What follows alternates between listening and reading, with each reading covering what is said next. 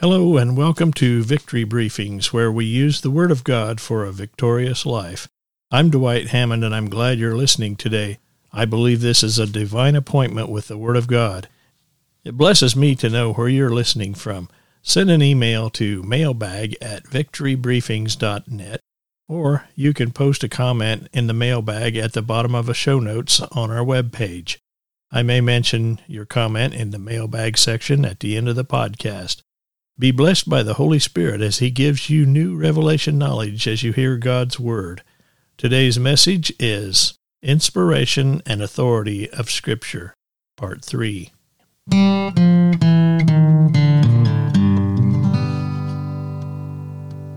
We've learned in this study that all Scripture is inspired or God-breathed. It is the very life and Word of God.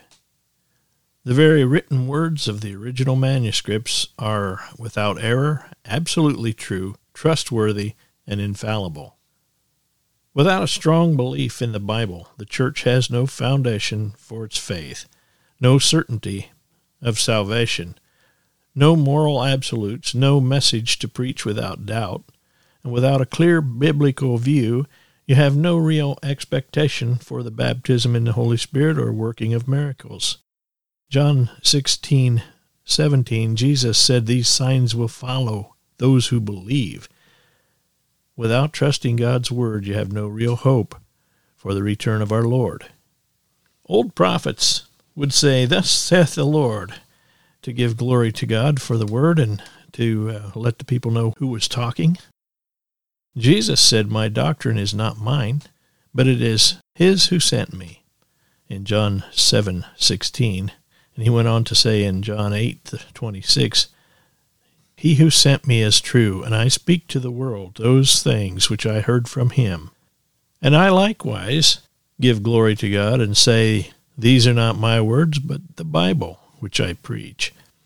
It is what the Holy Spirit has given me to say, and I pray the Holy Spirit enlightens the hearer.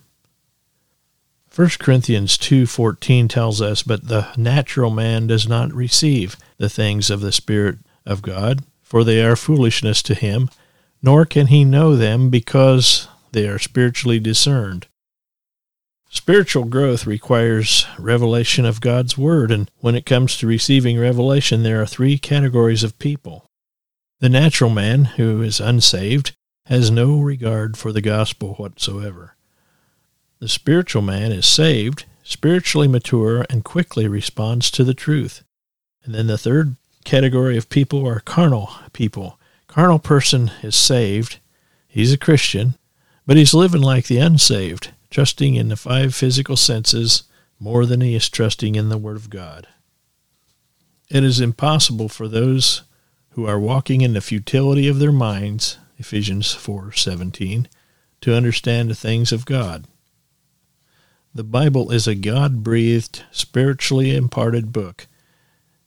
If I have a difficult time understanding the Bible, it's because I'm trying to comprehend it in my mind only. And the Holy Spirit has to enlighten my heart before my mind can be blessed by God's Word. I love Paul's prayer in Ephesians 1:17. He says, "I pray that the God of our Lord Jesus Christ, the Father of glory, may give you the spirit of wisdom and of revelation in the knowledge of Him." You can become a spiritual person by believing and responding to the whole Bible. Not the whole Bible all at once, but as much as you can take in, take in. You can become a spiritual person by believing and responding to the complete Bible, the whole Bible, all the Bible you can get a hold of. Believe it and receive it in Jesus' name. To doubt the authenticity of any part of Scripture is to question or belittle God. You can belittle Jesus. He is the Word of God, according to John 1 verse 1. And the entire Word is true, according to Psalms 119, 160, and Ephesians 1:13, and so on and so forth. Many Scriptures say this. John 17:17 says, "Sanctify them by your truth. Your Word is truth." Psalm 119, 160 tells us, "The entirety of your word is truth, and every one of your righteous judgments endures forever." Don't think that the Bible is out of date, and don't think that part of it is not for today. Believe all the Word, unless you think he's a liar. The Bible tells us he is the Spirit of truth in John 14:15 and 16. The Holy Spirit is truth. Don't doubt and discredit him. In Isaiah 63:10 talks about a war. It says, "But they rebelled and grieved his Holy Spirit, so he turned against them as an enemy and fought against them." You really want to be on God's side when you're in a battle. Speak the truth, believe and do what is right, and do not grieve the Holy Spirit of God. Ephesians 4:30. The inspired Word of God is the expression of God's wisdom and character, and is therefore able to give wisdom and spiritual life through faith in Christ. Matthew 4, verse 4, and John 6:63, and 2 Timothy 3, verse 15 are some of the scriptures that tell us this. Matthew 4, verse 4 tells us, "But he answered and said, It is written, Man shall not live by bread alone, but by every word that proceeds from the mouth of God." Of course, that's when the devil was tempting Jesus in the wilderness, and that was the Lord's answer. Believe every word. I like it where he says he answered and said. He spoke the word.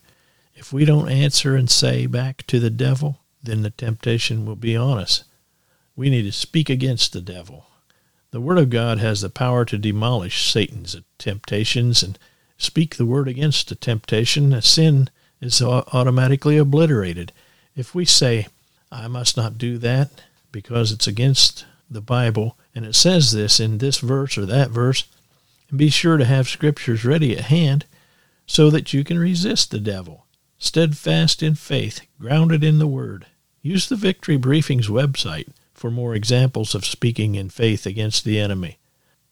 The Bible is God's infallible, true witness to his saving plan for man in Christ Jesus. This is the reason Scripture is incomparable, forever finished, and always valid. No word of man or religious establishment can ever compare to its authority. All teaching, commentary, prophecy, interpretation, and traditions must be judged and legitimized by the authority of God's Word, the Bible. Mark 13, verse 22, warns that for false Christs and false prophets will arise and show signs and wonders to deceive, if possible, even the elect. Jesus didn't say that the elect would be deceived. He said that there would be such a strong delusion that even the elect would be deceived if that were possible. In 2 Thessalonians chapter 2, verses 8 through 14, Paul said that the lawless one will be revealed, who will do signs and wonders, and that God will send strong delusion to the people who will not believe the truth, so they will believe his lies.